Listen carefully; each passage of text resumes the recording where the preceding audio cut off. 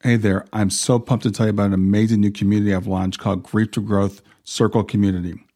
It's a space for people who are grieving to come together to support each other, and for people who want to know who we are, why we're here, where we're going, to have those conversations, all the things we talk about on the podcast. So I invite you to join me at grieftogrowth.com/community to become part of this compassionate crew. The best part, it's 100% free. And you have access to me in addition to everybody else in the community. In fact, the podcast will be there so you can talk about the things we talk about in the podcast right there in the community. There's also some premium content if you want to go deeper in the work I'm doing, but mostly it's about building relationships and community and about sharing resources and supporting each other. So come on over and check it out. It's grieftogrowth.com/community. I'll see you inside.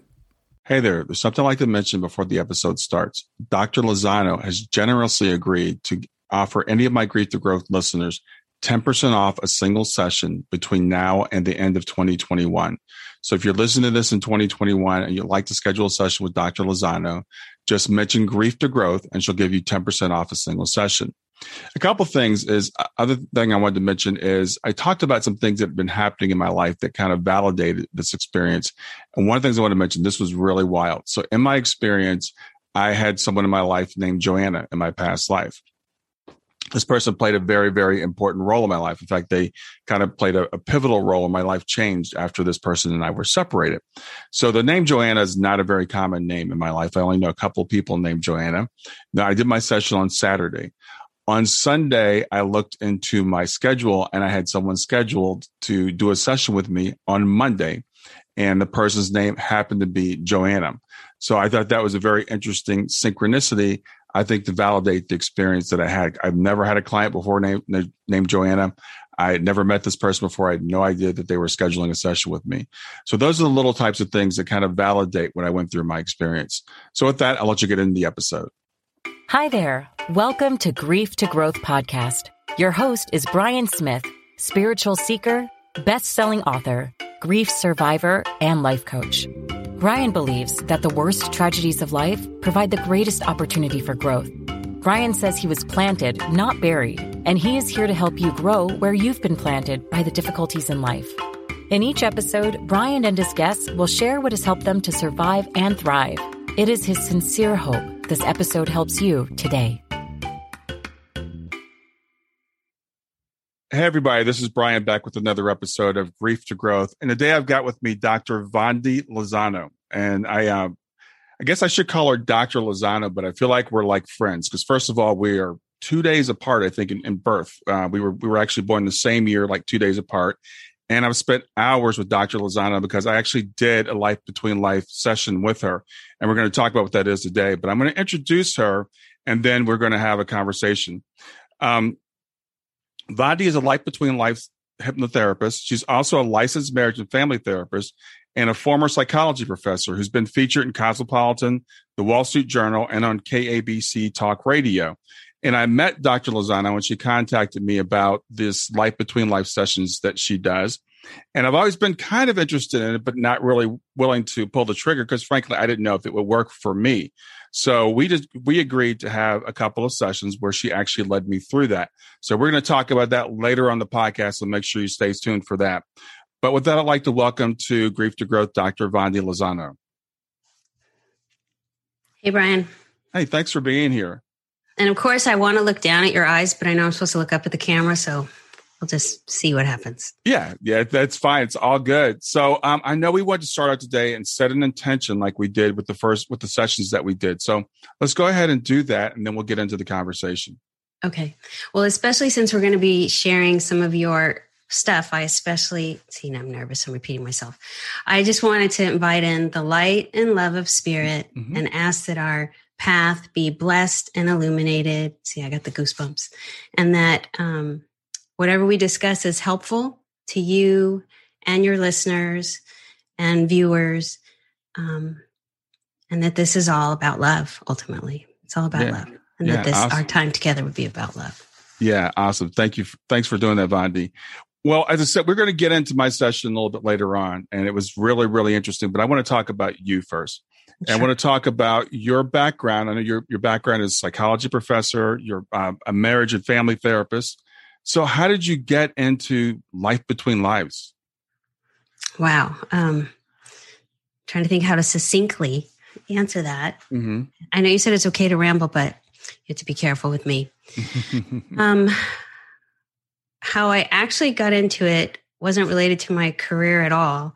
It was through losing my dog. And I can't remember if I had shared that with you before in kind of our pre-interview, but I come from a Christian background, and I think I mentioned I'd be comfortable sharing about that if that's helpful. Mm-hmm. But I come from a Christian background, and yet my whole family is kind of intuitive, for lack of a better word, and just kind of has feelings about things. And I, even as a kid, had sensations and probably what I would now call like touch-ins, but they always just scared the crap out of me, because from the Christian perspective, that's all bad, and not just bad, that's like scary bad. Mm-hmm. So it was actually, I started opening up, see, I'm rambling, when I had an illness around age 30, a really serious illness. And I went to see a holistic healer.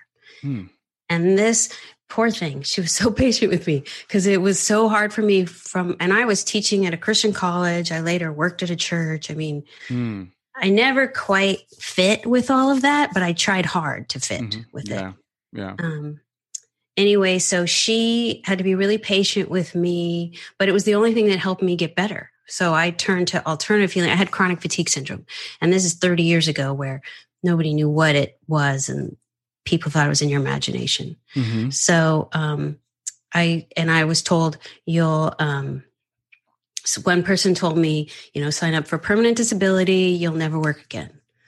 And I sort of rejected all that, and real doctors didn't know what to do with it.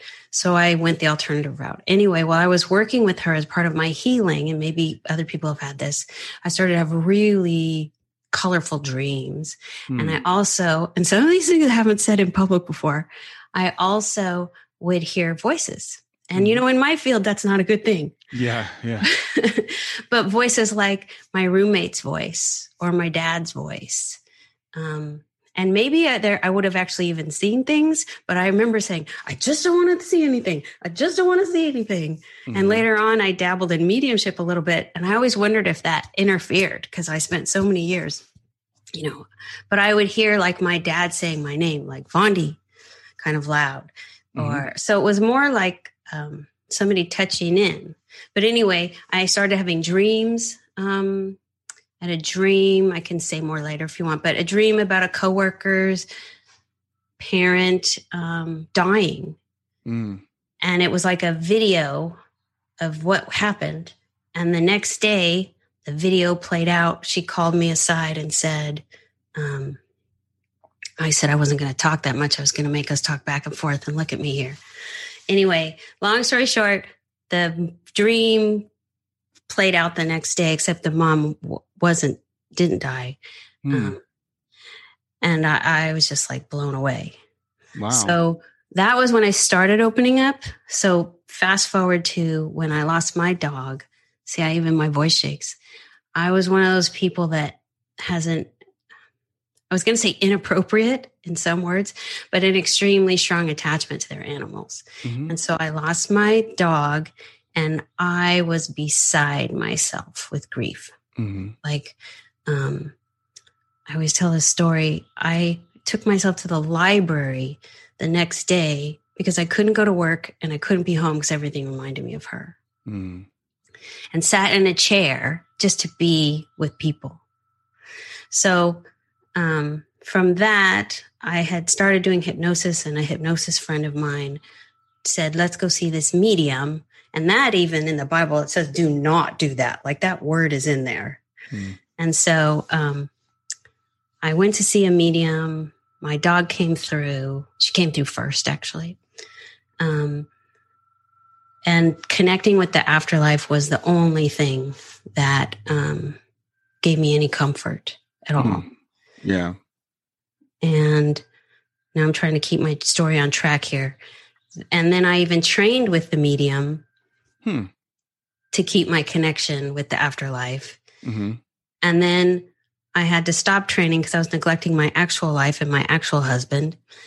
And then anyway, I feel like I need to speed up here, Vondi. So that's where I learned about Michael Newton's Life Between Life Hypnosis. And I always say, only my little dog could have got me to go that far out of my comfort zone. Yeah. Yeah. Well, I don't like, when people minimize relationship with dogs, because we're supposed to say, oh, well, dogs are not, they're just dogs. They're not, they're part of the family. I've had 2 dogs that I've had for a long time. One lived to 11, the other was 14. My first child was a dog because my wife and I would get married. She wanted to have kids. And I was like, let's get a dog instead. So we had a dog 3 years before we had children. So we do form that bond with dogs, that unconditional love, truly unconditional love, that, the dog's always there for you. They never complain, so that bond is very strong. And I find it interesting. I don't do this on purpose, but the name of the show is Grief to Growth. And every time I have someone to tell their story, what got you into whatever this thing is that they're doing now that they're on the program talking about, it's usually some sort of loss. Mm-hmm. It's usually that loss that drives us to that point. And I think it's really interesting you talk about the Christian faith. I grew up with the Christian faith as well. And that faith serves a lot of us until it doesn't. And then something happens where it's like it just doesn't make sense to us anymore. It's just too confined. And then we spread out and we do other things. I know your mother also passed. So did that have something to do with your transition into the mediumship and everything?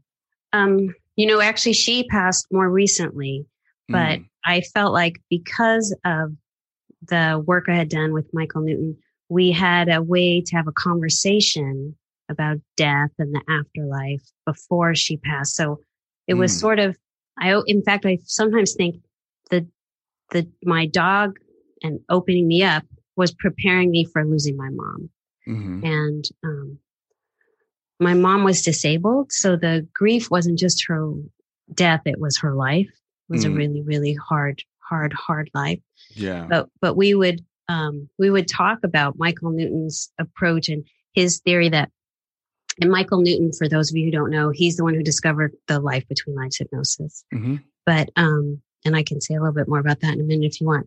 But one of the things they found in doing these sessions is that more advanced souls choose harder lives. And my mom was paralyzed as a child and never fully recovered and wasn't supposed to sit up or walk or anything, but she went on to do a lot of those things and even have kids. Yeah. But I would say, Mom, I don't know what the hell you were thinking.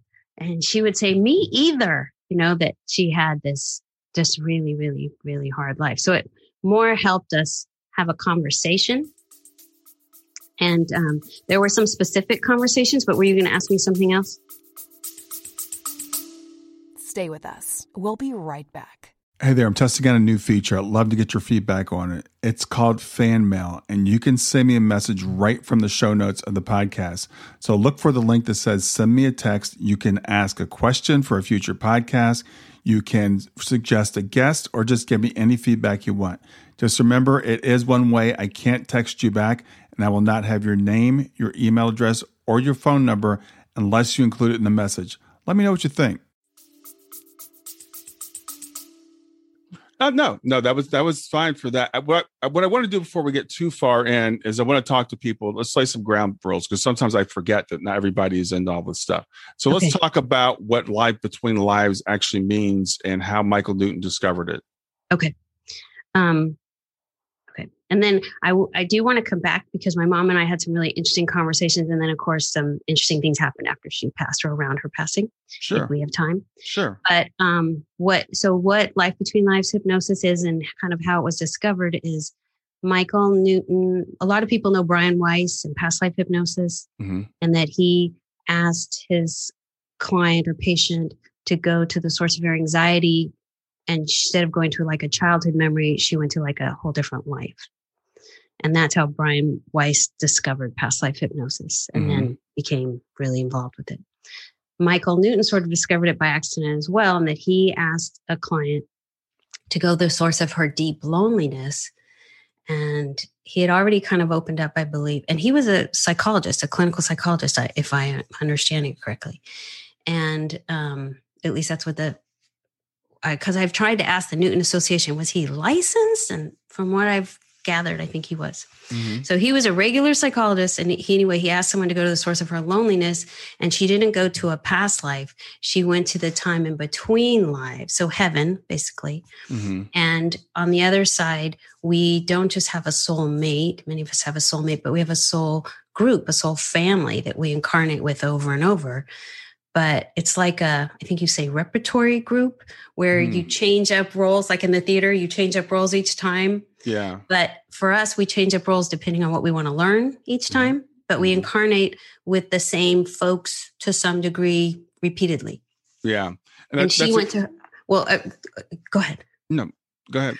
I was just going to say, so she went to her soul group, but no one in that life, in the soul group, had incarnated with her in this life. And that was the source of her loneliness. And so he, of course, was stunned and blown away. And so he stopped doing all his other work and did 7,000 straight sessions and researched it and found that people went to sort of the same similar basic places on the other side. And he wrote Journey of Souls and a bunch of other books. So that's how it was discovered. And that's who Michael Newton is. And he's passed on, I think, 5 years ago. Yeah, thanks for that explanation. So this is all based on the idea that we are, first of all, this is not our first time here. Right. That we do pre-exist before we are born into these bodies is the way I kind of look at it. A word that I'm using more and more and I really like is avatar. I don't view this as even my body. This is my avatar. This is my representation in this physical plane. But we kind of come through. We have some control. We have some say. We do some planning. So these are concepts that I think can be very healing to people if they really understand it. They give us much more of a sense of autonomy, much more of a sense of purpose, much more of instead of why is this happening to me? It's like, why did I plan this? Right. What's the lesson in this? So these are the benefits from this, because people might say, why do I care? And this, frankly, for a long time, when I heard about past lives and people were going to past lives, I'm like, I don't need that, because I'm living this life. And when I heard about lives between lives, I was kind of interested, but didn't really know how it would benefit me. So I love, talking to you and how you've used this, in your practice, and how does it benefit your clients in your practice? Mm-hmm. Well, and boy, there were so many things you said I want to respond to, and I apologize. I'm going to grab a Kleenex. I have a little bit of sniffles today. So I wish I could use it as a marriage family therapist, but the state has really strict guidelines around what you can do as a therapist, marriage family therapist, a talk therapist in California. And this isn't part of it. And it's funny, in other countries, there's 200 plus Newton Institute certified hypnotherapists who can do this. Mm-hmm. And some of them in other countries, they're doctors and therapists, and it's included. Like my training mentor is in Germany, and it's included. She can do it under her medical license, but we're not there yet. Right. So I do it separately, though I wish I could, because I work a lot with trauma. Right. And I would never tell someone who's had a horrible trauma, I think you chose this ever. But when I've done hypnosis with people with trauma, sometimes we do kind of try to inadvertently find out, like, what's the purpose of all this? But as a hypnotherapist, I'm not limited in that way. So I have it as two completely separate things. Sure. And as you know, it can help you understand your life from the much bigger picture. Like I've always said, everybody makes sense when properly understood. Mm-hmm. So my job as a talk therapist is to sort of put the puzzle together of you to understand all the events, who you were, your kind of innate self, your personality, your gender, your everything. And then with life events, how that combined to make you you. Mm-hmm. Yeah.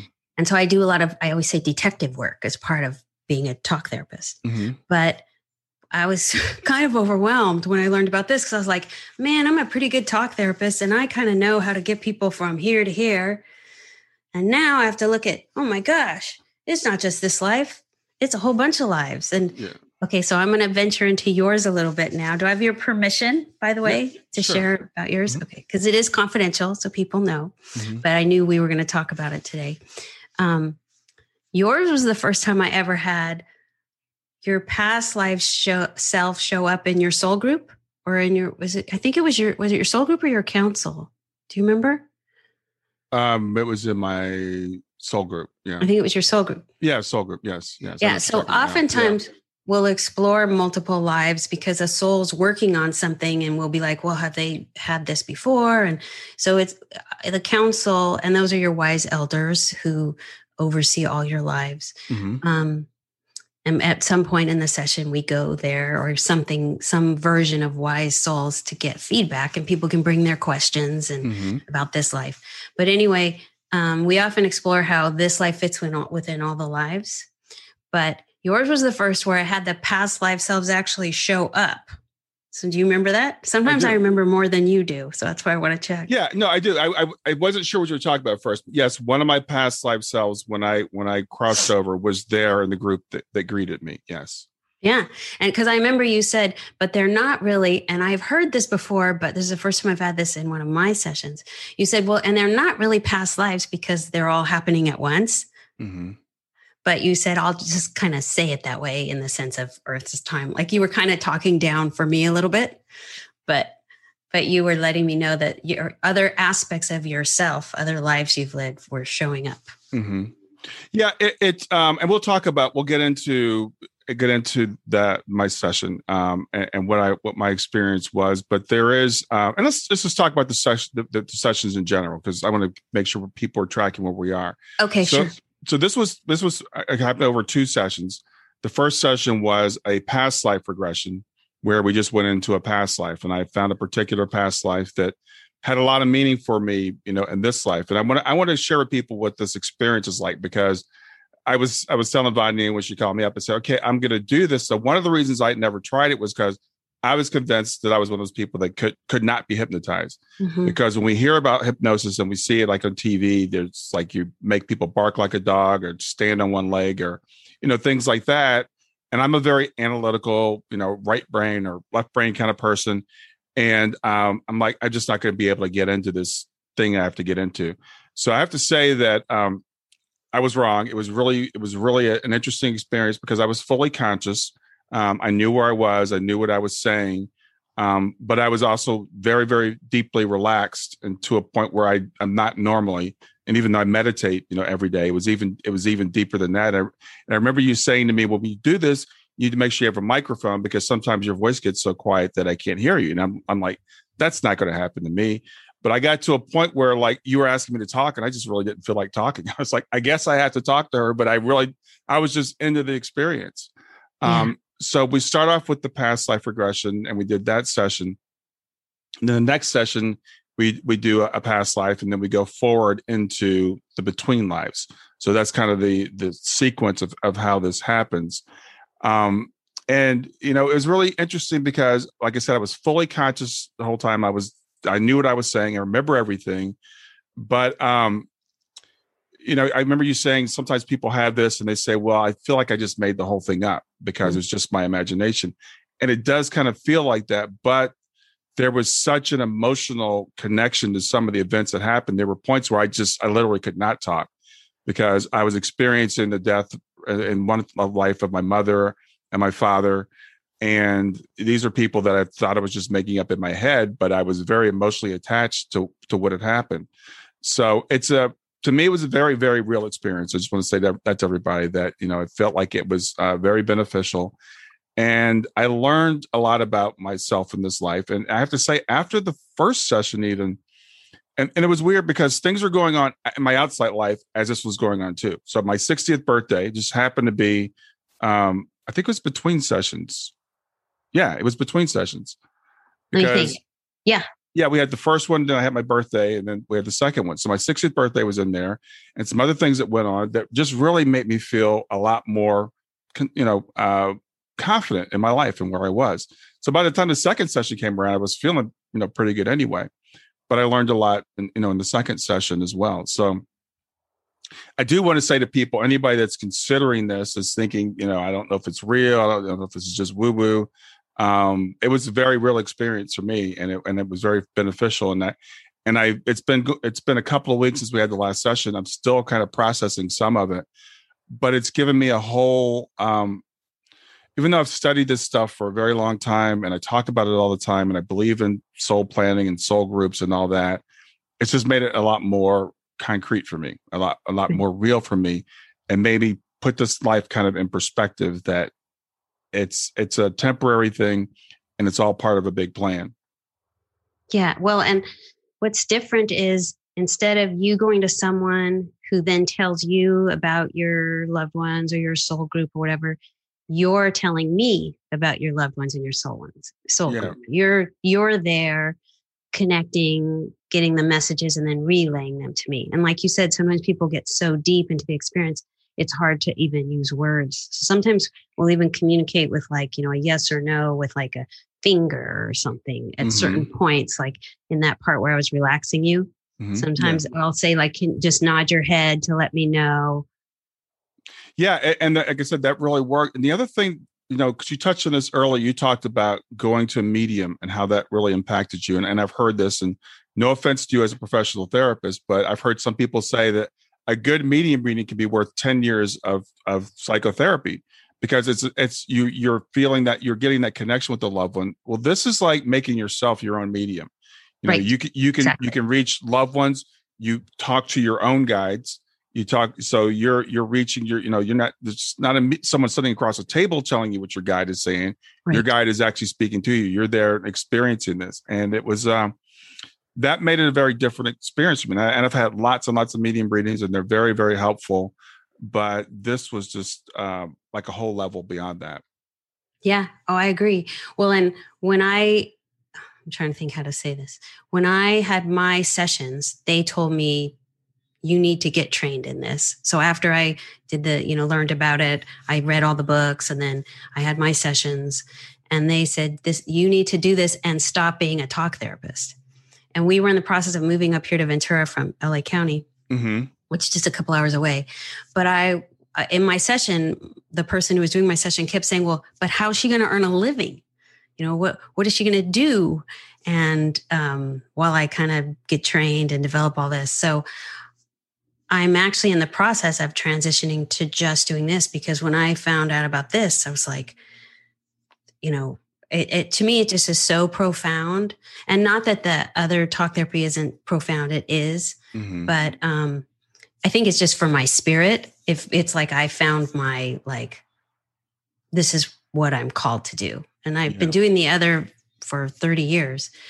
And I value it, and I don't want to in any way denigrate it. But like you said, not that it makes up for 10 years of therapy, because sometimes people call me for an LBL and I'll end up seeing them in my marriage family therapy practice. Sure. Because I realize you need a lot of help with this life. Yes. Because the LBL is just, and LBL stands for life between lives. It's a couple sessions, like you said. But when I found out about it, I was just like, I got to do this. Yeah. When I said that, I just want to be clear. I was referring specifically to grief, that when sometimes people go to a therapist for grief, and going to a therapist for grief is frankly not necessarily helpful. Therapists definitely have. And most therapists aren't trained in grief counseling. Right. So I went to a grief group that was volunteers who did it for free when I lost my mom. And I went to see a pet loss counselor when I lost my dog. Yeah. Not a train. She was a therapist, but she was doing it again, kind of separate. But yes, the only thing that made the grief bearable with my dog was the afterlife connection. Like, I wanted to live on the other side, and I realized I chose this life and I need to live this life. But I would still be doing mediumship training if I could, except I wasn't that good at it. Well, you're doing what you should be doing. I want to go back to something you said earlier, because I think it's really, really profound. And I many years ago, I took a seminars course, whatever. It was a guy. I can't remember his name right now, but the thing was called "What You Are Is Where You Were When," and the whole idea was, if you got to really know somebody, so what you are is where you were when. And if you got to know somebody and knew everything about them, then you could understand anybody. because as you said so well, we come in with the set, there's the nature part of us. We come in with this innate stuff, but then there's all the things that happen to us. And you take these things, you add them up. People say nature versus nurture. No, it's both. And that makes us who we are. So understanding ourselves, we can look and say, well, I was born into this family and I lived these experiences. That's who I am.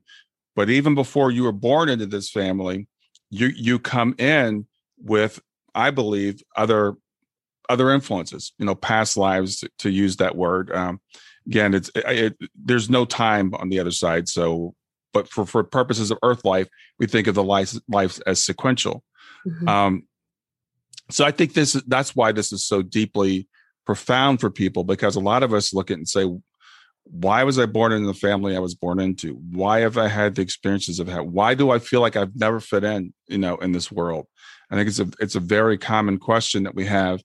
And this can help answer some of those questions. You can sit down with your, and go through, when you go through the life between lives, especially, and say, this is why you planned the life the way that you did it. And when you do the past lives, you can see themes recurring through your different lives, and different things that you want to try out, or things you may think you didn't do as well in one life. So you want to give it another chance in this life.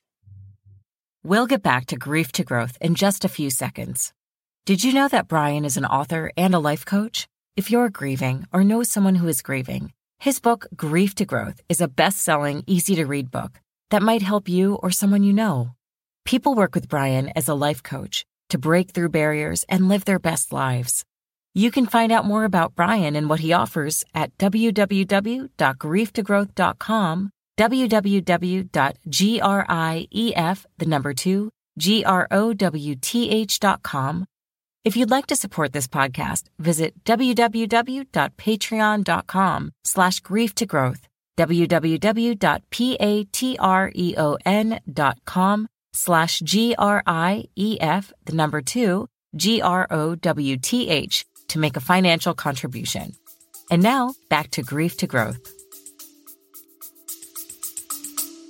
Stay with us. We'll be right back. Hi there, I'm really excited to tell you about my latest ebook. It's 4 lessons that you can learn from the near-death experience without going through all the trouble of dying to learn them. I've been studying NDEs for several years now. I am completely convinced that not only are they 100% real, but that there's some very universal wisdom that we can get from the near-death experience. And I've distilled that down in this book into 4 short lessons. And I've also given you all the reasons why I believe that NDEs are absolutely real. So go to www.grieftogrowth.com/NDE lessons to pick it up for free. www.growth.com/NDE lessons. I hope you enjoy it.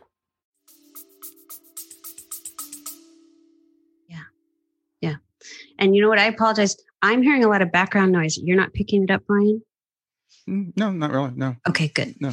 Because I was thinking I could shut some doors so it's not so noisy in here. No, you're fine.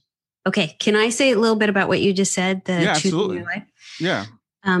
So one of the places that people often go is called the life body selection place. It's usually the last place they go before the session wraps up. And they can see the different options they had. Usually there's about 3 or 4 options, and why they chose the family, the life, sort of the trajectory. It's not all laid out because we have free will, but they say, think of it as like potentialities or trajectories, that we, I had someone say, and people have given me permission to share some of these things. I had an option. One was like, I could be born in Africa, or I could be born to a group of just like regular folks trying to beat the odds. And I forgot what the third one was, but they chose the regular folks trying to beat the odds.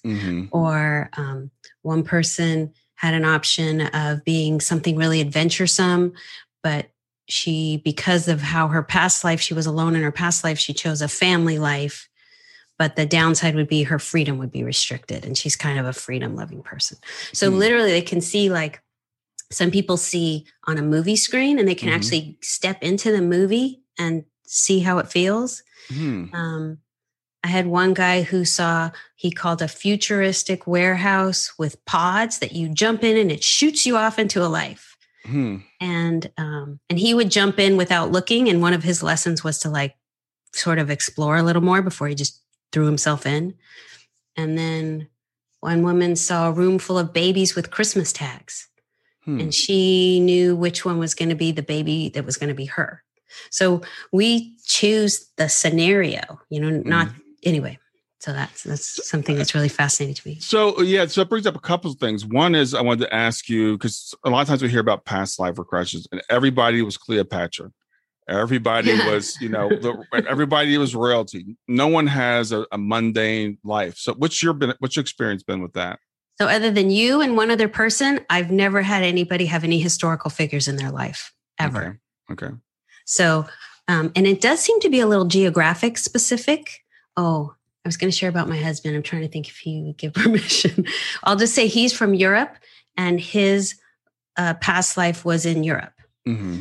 And a lot of the sessions I've done, people are either Native American or settlers, like when we do their immediate past life or some of their past lives. Okay. But I've only had you and one person who also gave me permission to share. And she was Queen Elizabeth. Oh, wow. Okay. And it's so funny because who she is today is like the most humble, modest. So she was completely blown away. And then are you comfortable with me sharing your historical figure? Yeah, sure. Or do you want to share?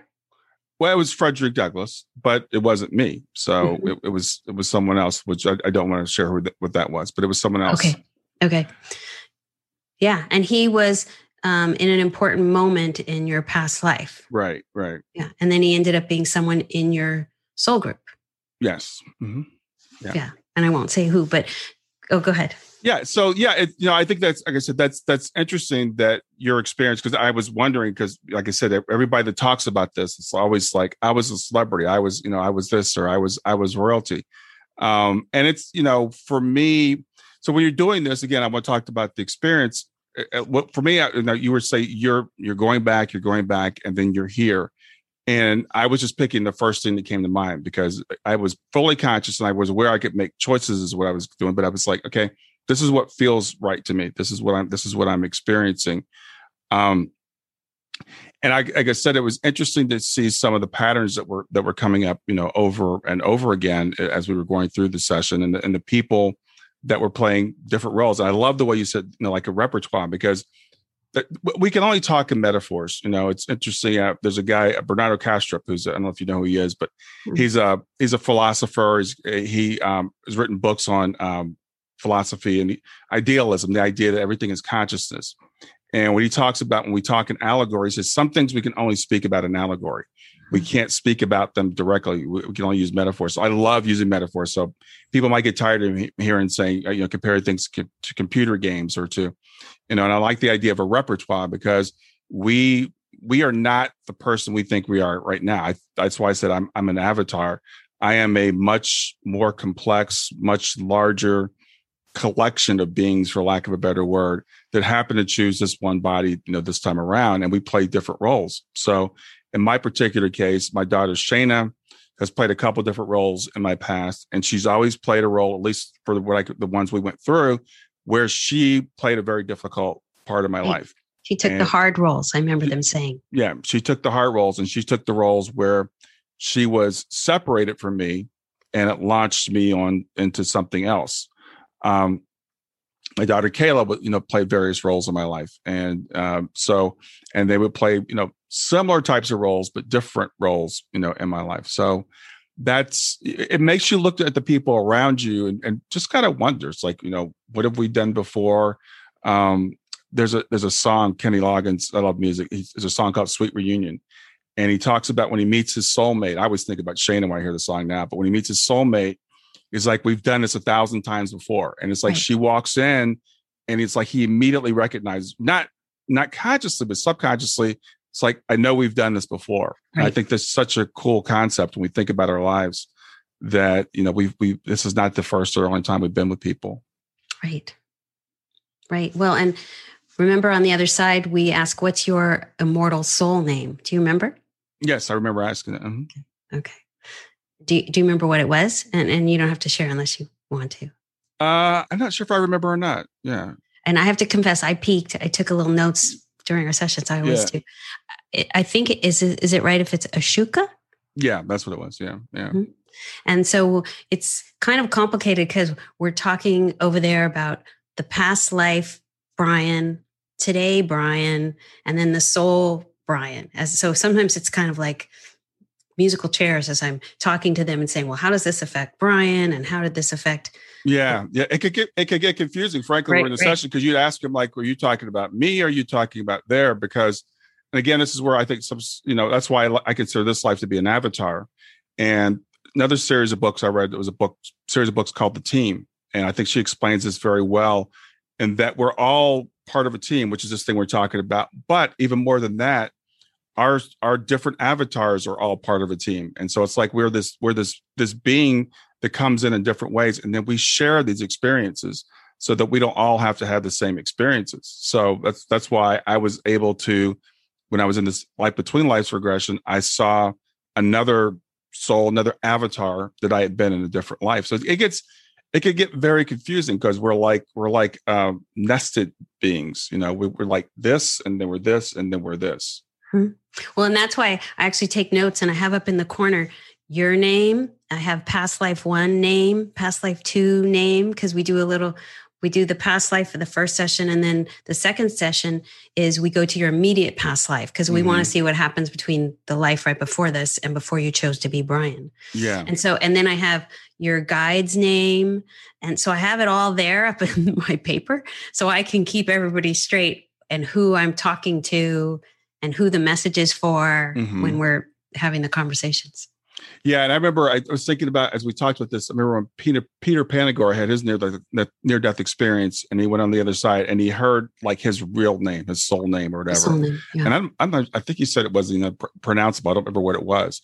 But, we have this, it's just the idea that I am not Brian, and you are not Vondi. And I really, so how does this apply practically? When I look at people, I'm having conversations with them, I'm like, well, this is kind of avatar to avatar. It's soul to soul on one level, but it's also avatar to avatar, and we're not really, who we think we are. And it makes it easier for me to accept, for example, my daughter Shayna, who has transitioned out of her avatar, to know that in one sense we're still together. On the other side, we are literally still together at this moment. And on the other, and I'm going to see her again. So that's how this stuff actually plays out in day-to-day life, when we can just carry this life more loosely, when we can not take it, quite so seriously, and say, everything's going to be okay. It's really what it all comes down to. Right. Well, and something you said, I was going to say about, you're still together over there. We only bring a percentage of our soul's essence into any given life. So usually 30 to, let's say, 60%. So you're still over there while you're here with Shayna, and you're also doing other things. So you're not just there and here. You're also, people are sometimes on other planets. There's even a thing, this is going to get kind of out there, where people are in 2 bodies on Earth, kind of at the same time or overlapping times. I've heard of that. Yeah. So we only bring, a percentage to this life, and we're over there. We're very busy. In fact, in this perspective, well, actually, were you going to say something before I change topics? In this perspective, that's real life, and this is school. So we're over there in school, we're making energy, we're working in labs, we're creating life, we're doing all these things. And then, we're coming here to, they call it like, this is your field work or your practicum. I want to try out having more compassion.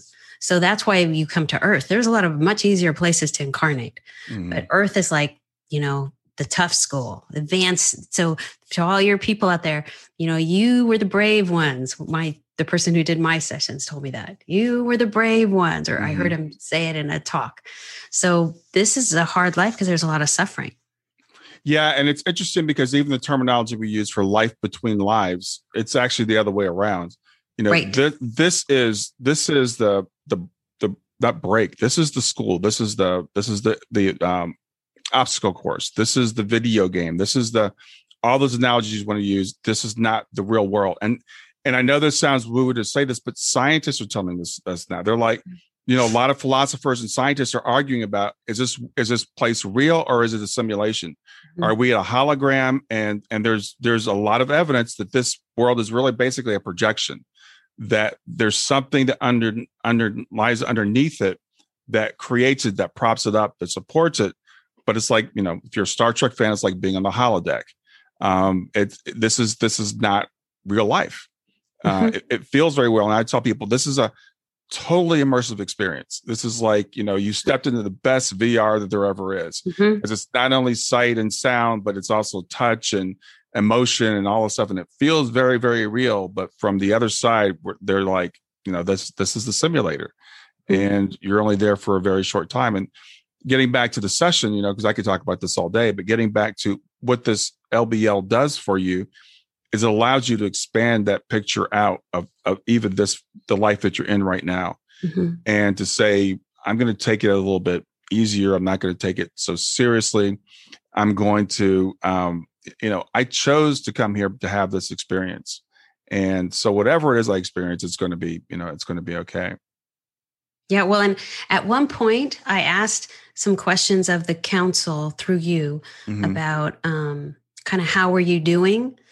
And usually I get, well, he's doing this or he's doing better or he needs to do more work or whatever. And yours, I don't know if you remember this, you said, there's no judgment here. It's all just experience. Like they were very clear, like we're not evaluating you. It's just all experience. Do you remember that? Yes, I do. And I think it's very important because a lot of times, well, even in our Christian background and in this, it's all, we have to achieve, and I hear people use the term even today, I'm being tested. And I'm like, testing implies, first of all, pass, fail. And it implies we don't know. And I tell people that are going through these experiences, I'm like, you can't fail. Whatever it is that happens, you can't fail. You can choose how you're going to deal with this. And the outcome is, you kind of already know. It's just, this is really more of it's a challenge. It's like, I want to see how this goes out, but it's not a pass fail thing. It's no one's going to, you don't go back and get an A or a B or a C or, since you got an A, you're allowed to move on to the next level. But if you got a C, you've got to go back and do it again. And that's another, I have a poor friend. I remember when she and I were in a group of people who were ex-Christians. We were coming out of it. And we first started talking about reincarnation. And she said, every time I hear about reincarnation, I just start crying. And I said, why? She said, my life has been so hard. And her life had been. It had been impossibly hard. She goes, why would I ever do this again? Why would someone make me come back? And I said, I think it's very important. We don't have to come back here. Right. And I was just going to say, my mom said the same thing. Is I said something about maybe you'll choose a easier life next time around. She said, do I have to do this again? I mean, her life was so incredibly hard. And I said, no, you don't have to, they don't make you come back. Right. And in fact, as the souls advance, they stop reincarnating or incarnating. And so the council, they're usually not incarnating anymore. And the higher up. Well, and it's not higher up like judgment higher up. It's more just they've done more. Yeah. So even though there's different roles, it's not like there's a value on further or not far. Oh, I was going to say something else about the judgment, but what were you going to say? I wanted to point out there's another reason why people incarnate. People sometimes incarnate for other people. So right. they're to a point where they don't feel like they need to incarnate anymore, right. but they choose to come back for a particular purpose or for the greater good. Yes. So there are people, I believe they're called bodhisattvas, that say, yeah, I'm going to come back and I'm doing this for other people. So the idea of, I just want to say one more thing, I'll let you go. But everybody I know that's in Helping Parents Heal, almost every single tour person said, I'm never doing this again. And I used to say that myself. And I'm like, I don't say that anymore because it's like when you go out and you drink too much, and you get hungover and you say, I'm never going to drink again. You do it again. And so once we get back to the other side and once we, kind of decompress and we realize it wasn't that big of a deal, there was no real jeopardy. then we say, yeah, I'm going to do it again. So I don't say that anymore. Yeah. It's funny. You said so many things. I was like, oh, I want to respond to that. But, yeah. Okay. So yes, most of the time. So one of the questions we ask before people come back in is, were you eager to come back, indifferent, or didn't want to come? Mm-hmm. And most are eager to come back. Mm-hmm. And then the other thing I was going to say was, for some reason, I've been getting a fair number of advanced souls, and hopefully this won't embarrass you, but there were some signs that you would fit into that category. The sign being that you skipped the orientation and you went straight to your soul group. Usually your guide meets you right when you cross over, kind of like the past life session. But the souls who know where they're going, they just go to one of the places. They don't need like a reorientation. Mm-hmm. Anyway, hopefully that doesn't make you uncomfortable. But I've been getting people, I had someone who was a council member and they don't incarnate anymore. They've stopped incarnating a long time ago. But when it was time to start asking questions and I was trying to get her to go to her council, the message was, put your book away. Because we have a book of, at this place you ask this, at this place you ask this. And then obviously we freelance too. Mm-hmm. But they said, put that book away. This soul is not there for her advancement. She's there for everybody else. And the whole council, in fact, she, on the other side, it's all love and we're all one. Mm-hmm. She would refer to herself as we. She didn't even speak as I when she got over there, really, with the council. Mm-hmm. But she said, it took me a while to figure out what was going on. Mm-hmm. I had to say, well, what do you do?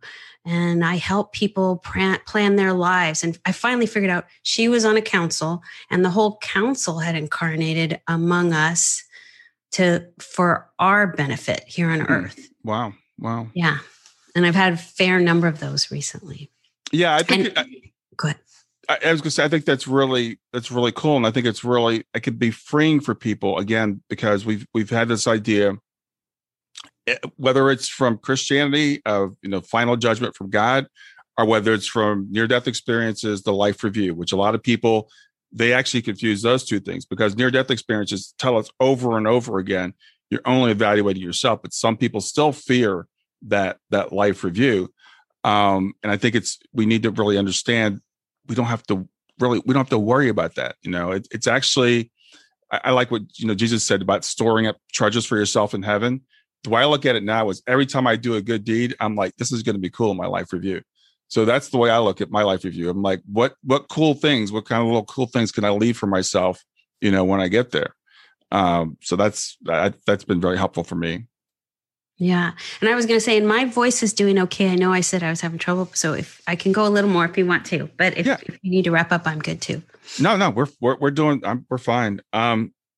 Okay. Then can I share? Oh, go ahead. Yeah, go ahead. No, go ahead. Well, I had two things kind of in response to that, two different sessions I wanted to share, but one, they're opposite. So one was very affirming and one was a little less so. Is this okay with you if I share both? Yeah, absolutely. Okay. So, because it kind of doesn't fit with what you were saying. So I want to be respectful. But the first one was a friend of mine. I did his session and it turned out he was a young soul. I think I did a session when I was doing my training even. But it turned out he was a young soul. And when he crossed over, he felt really bad about his past life, that it didn't go well or he didn't make enough of himself. And they were like, you're good. Don't worry about it. And his counsel said that. His guide said that. They kept giving him the message over and over in every different way they could think of. And finally, they said, this is my favorite thing. And sometimes we can hold on to these things for us, even if the message was given to somebody else, it's also for us. And they said, I still remember it. We don't care how well you do. We just care about you. Our answer will always be, you're doing fine. You're doing wonderfully. Like they didn't even want to evaluate the last life. Right. We don't care how well you do. We just care about you. Because he kept being hard on himself. Mm-hmm. Yeah.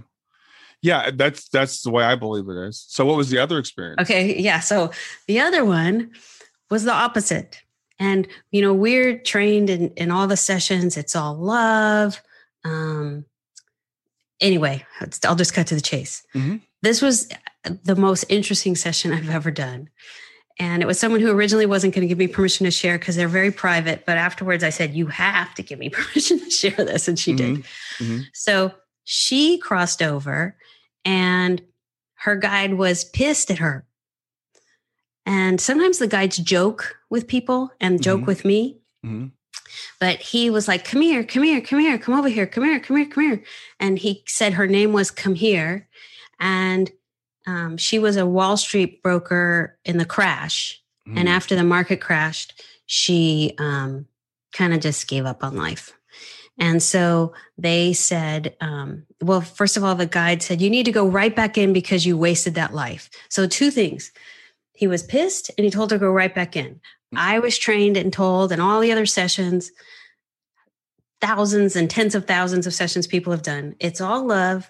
And you never go right back in. The whole point of Life Between Lives is all the things we do on the other side. Mm-hmm. He said, you need to go right back in. And so we went to the place of life body selection. And they were like, well, we don't know what to do with this soul because there's workers there because you don't go right back in. So long story short, I asked some questions and they finally went to a wise person who could help us. Mm-hmm. And it was Mr. Mighty, who was like a cross between a king and Santa Claus, like a big figure. And she said, you go to him like going to the principal's office when you're in trouble. And I'm like flipping through my book of questions, like, this is not in here. And he said, basically, if you don't straighten up, you're not going to be allowed to incarnate anymore. And because you've been wasting your lives and they're supposed to keep ending better. And they're ending miserably. And so again, I'm like, what the hell? This is not supposed to be like this. I literally kept thinking they were going to joke with me or something. But finally, they said, in this life, she's too serious. And Mr. Mighty apologized for like scaring her straight and told her. So the message turned out to be about love, like to relax, ease up. It's okay. Mm-hmm. But initially, I was like, this is wrong. This is not what they told me. And I think that was one of my training sessions too. So I was like, oh my gosh. Yeah. Well, I think that's a very interesting experience. And I'm glad you relayed that because you had said in the notes before we got started that this is kind of like having an NDE without having the NDE. And so we talk about all the positive NDEs, and there are some that we call less than positive. And so we can't throw those out. My personal opinion about less than positive experiences is people get what they need. Yes. And I think sometimes people need that less than positive experience. It's not a permanent thing. Nobody goes to hell. And I think it's really interesting.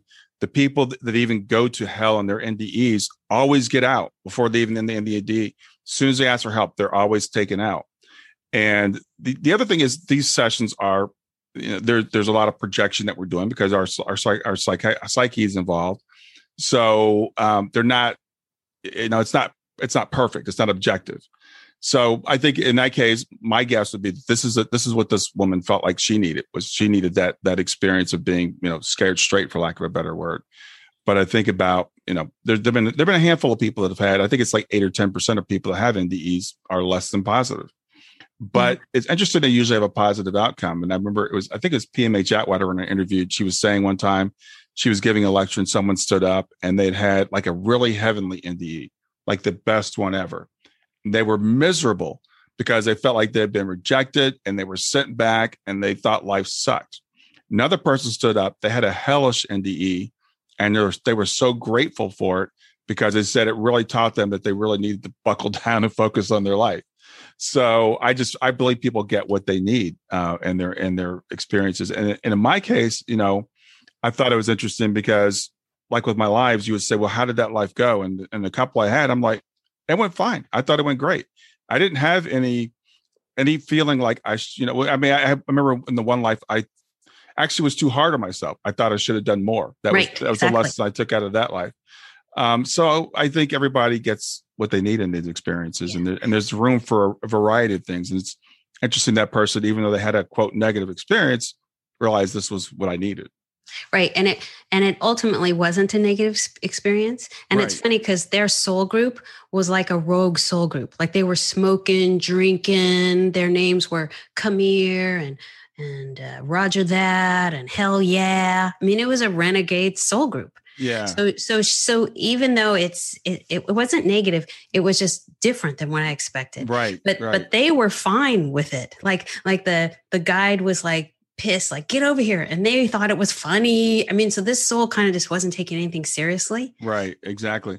And but ultimately it was love. Like she went into Mr. Mighty's arms and he hugged her and said, child, and she said, thanks for giving me so many chances. And it was beautiful. Yeah, exactly. And that's the whole thing about when we say positive and negative. And that's why when I talk about NDEs, I say less than positive, because I don't believe anything is negative. Once we get a higher perspective on it, once we really look at it, and including the things that happen in this life, everything that happens to us, something good comes out of it. I literally believe that everything that happens is some sort of good comes out of it. And it's just a matter of how we choose to look at it. Right. And also you have to remember on that side, like you said, time is different. This is like a 20-minute journey compared to everything over there. Yeah.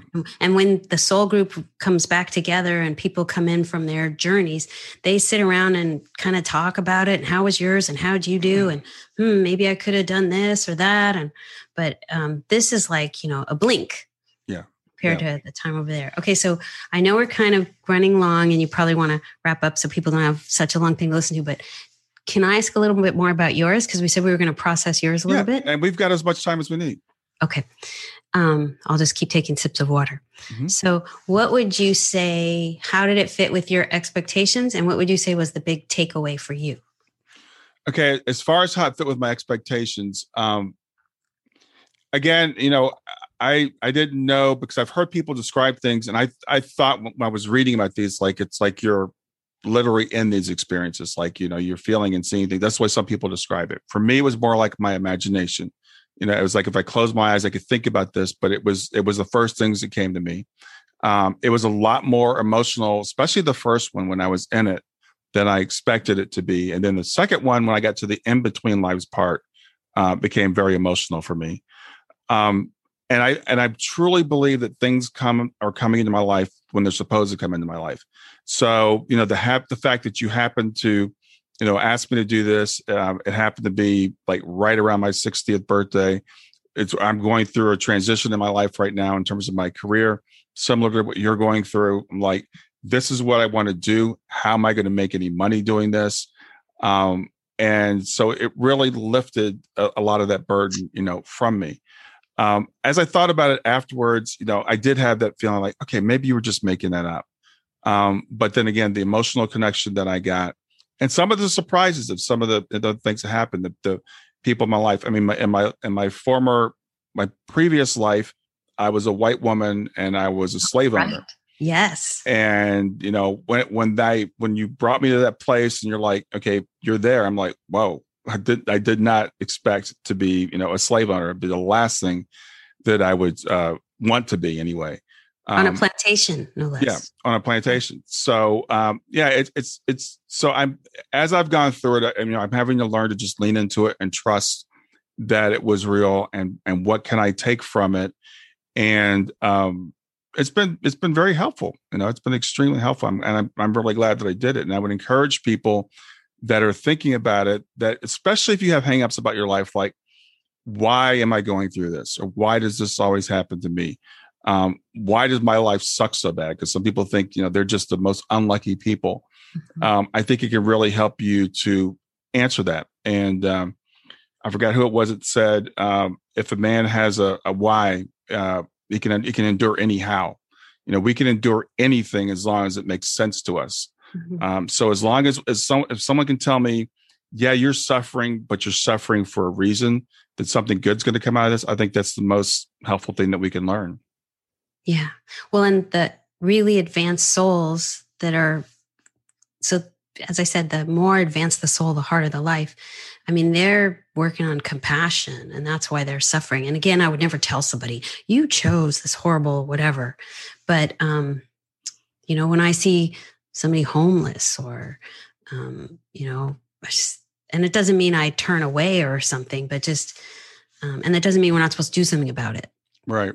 But just, or people with really serious mental illness. I mean, those are the big leagues, people, Sure.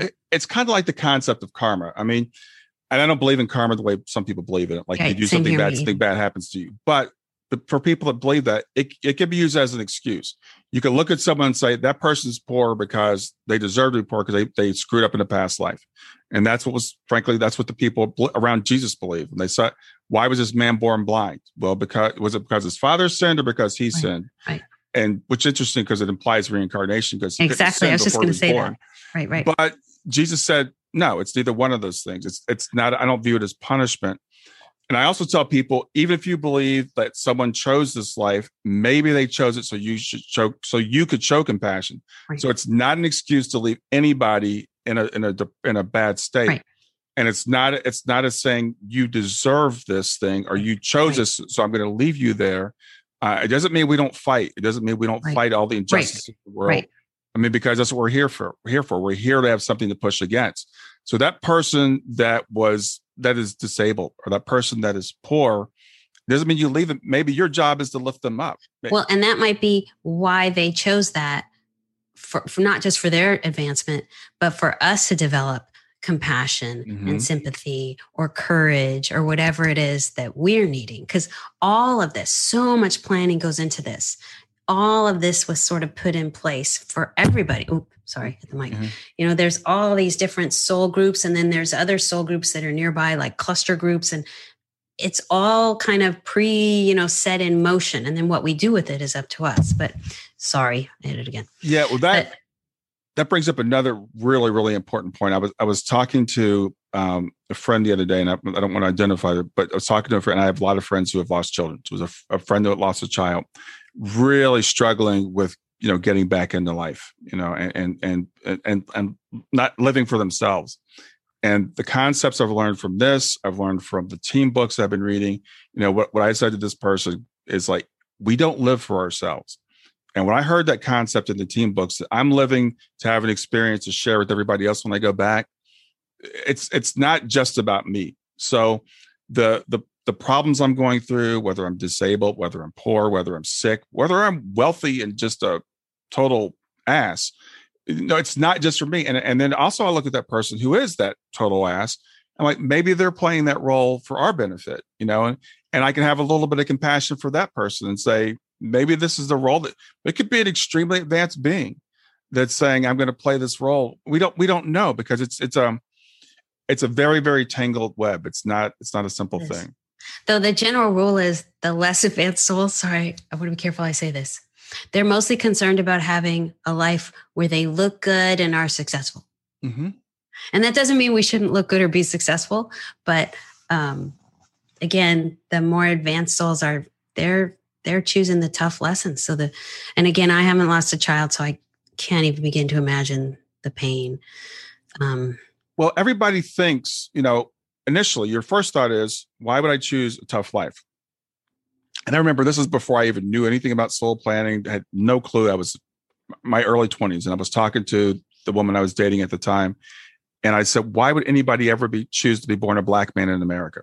Because we were talking about, being black or being white. And, she was saying, you wish you were white or something. And I said, yeah, why wouldn't I? Well, I mean, why wouldn't I choose an easy life? But once we develop a deeper understanding of what life is, and now here I am 35, 40 years later, and I'm very happy to be who I am. I would not have learned the lessons that I've learned if I had not, been born as a black man in the early 1960s. So it's helped me to really develop character. So when we're on the other side, we're making these choices. We're like, yeah, I'll do that. I'll do that because we're not worried about fame or wealth or stuff like that because we know it's meaningless. We know it means absolutely nothing. Right. Well, and we're bringing back this learning to enrich the collective divine or whatever you want to call it over there, which is us. Yeah. So we're off learning these things for our own soul's advancement, but also, there's things over there that can't happen because there's no suffering. So we grow here. Yeah, there's a lot of truth in the show Star Trek, and when they talk about the Borg, they're always represented negatively, But the thing about the Borg is they live for the collective, and every experience, if I remember correctly, adds to the experience of the whole. And people think sometimes this is blasphemous when we say that we're God, but Jesus said that we're gods. And so we are little fractals of God, and God has divided God's self up into all these billions of fractals that have these experiences. And each experience that we have is an experience that leads back to the collective, that benefits everything. And we're all part of that. I agree. So my favorite. Oh, go ahead. No, go ahead. My favorite saying is something about enlightenment when the drop of water realizes it's the ocean. Yeah. Yeah. It's really, it's kind of an intense concept, and it may be kind of difficult to grasp at first, but the more that you grok it, I mean, it's something you can't understand on an intellectual level. You just have to accept it intuitively. But the more that you start to accept that, you'll start to look at everybody and everything differently. I mean, literally the world would change for you, overnight. I posted something yesterday. It was a joke about how people talk to themselves. It's like, yeah, I talk to myself, and then we laugh. And I said, the thing is, once you truly understand who you are, you'll never be alone again. You'll never, because you'll know that your guides are with you, your loved ones are with you. Right. Your higher self is there. You're watching yourself as you're doing this thing. Like when you're playing a video game, you're sitting on the couch and Mario is running across the screen and you're controlling Mario. You're the one sitting on the couch. You're not Mario. Right. Right. Well, that's why, I fell in love with this. As soon as I heard about it, I was like, okay, I'm not a gifted medium, but I know how to do hypnosis. I was already doing it as a talk therapist. So I was like, I think this is my thing. And it just opened up this whole new world for me. And I've kind of never looked back. Yeah. And one of the benefits is I get to meet people like you, and I process your experience afterwards. I grow and learn. And so thank you for trusting me and taking that journey. Well, I want to say this about that, because I study NDEs like crazy, and a lot of people that do. And I believe, again, everything's for everybody. So in an NDE or in a between life sessions, there's stuff that's unique and there's stuff that's universal. So we could all benefit from, learning these things and studying these things and hearing the wisdom, that comes from the other side. So yeah, we are starting to run a little bit long. So anything you'd like to say that you didn't get to say before we wrap up? Not really. Just back to what I said in the beginning. It is all love. Even the session that was a little bit unusual, the message was ultimately about love and oneness. It's all the same on the other side. Yeah, and it's sometimes hard to believe that it could be so simple, and people hear that over and over again. But that's what you hear from everybody that's had those types of experience. Vondi, I want to thank you for reaching out to me and for doing this with me and letting me have the experience, and for sharing it with my audience. Let people know where they can reach you.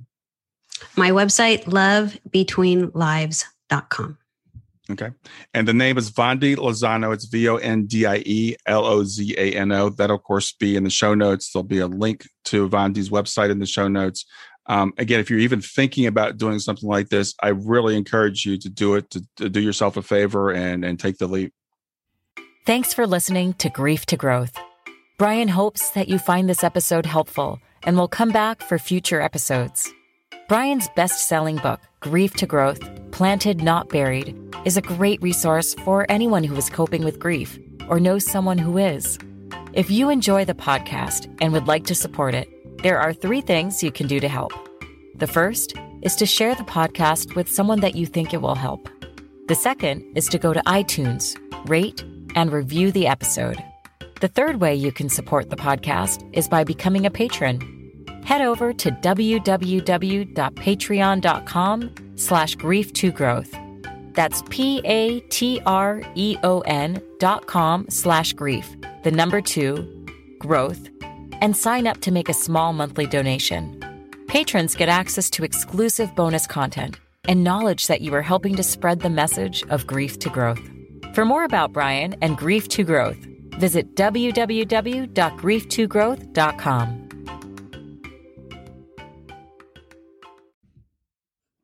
Hey there, if you liked this episode, come on over and talk about it. Let me know what you liked. If you didn't like this episode, come on over and talk about it. Let me know what you didn't like.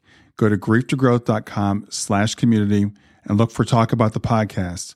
I'll see you there.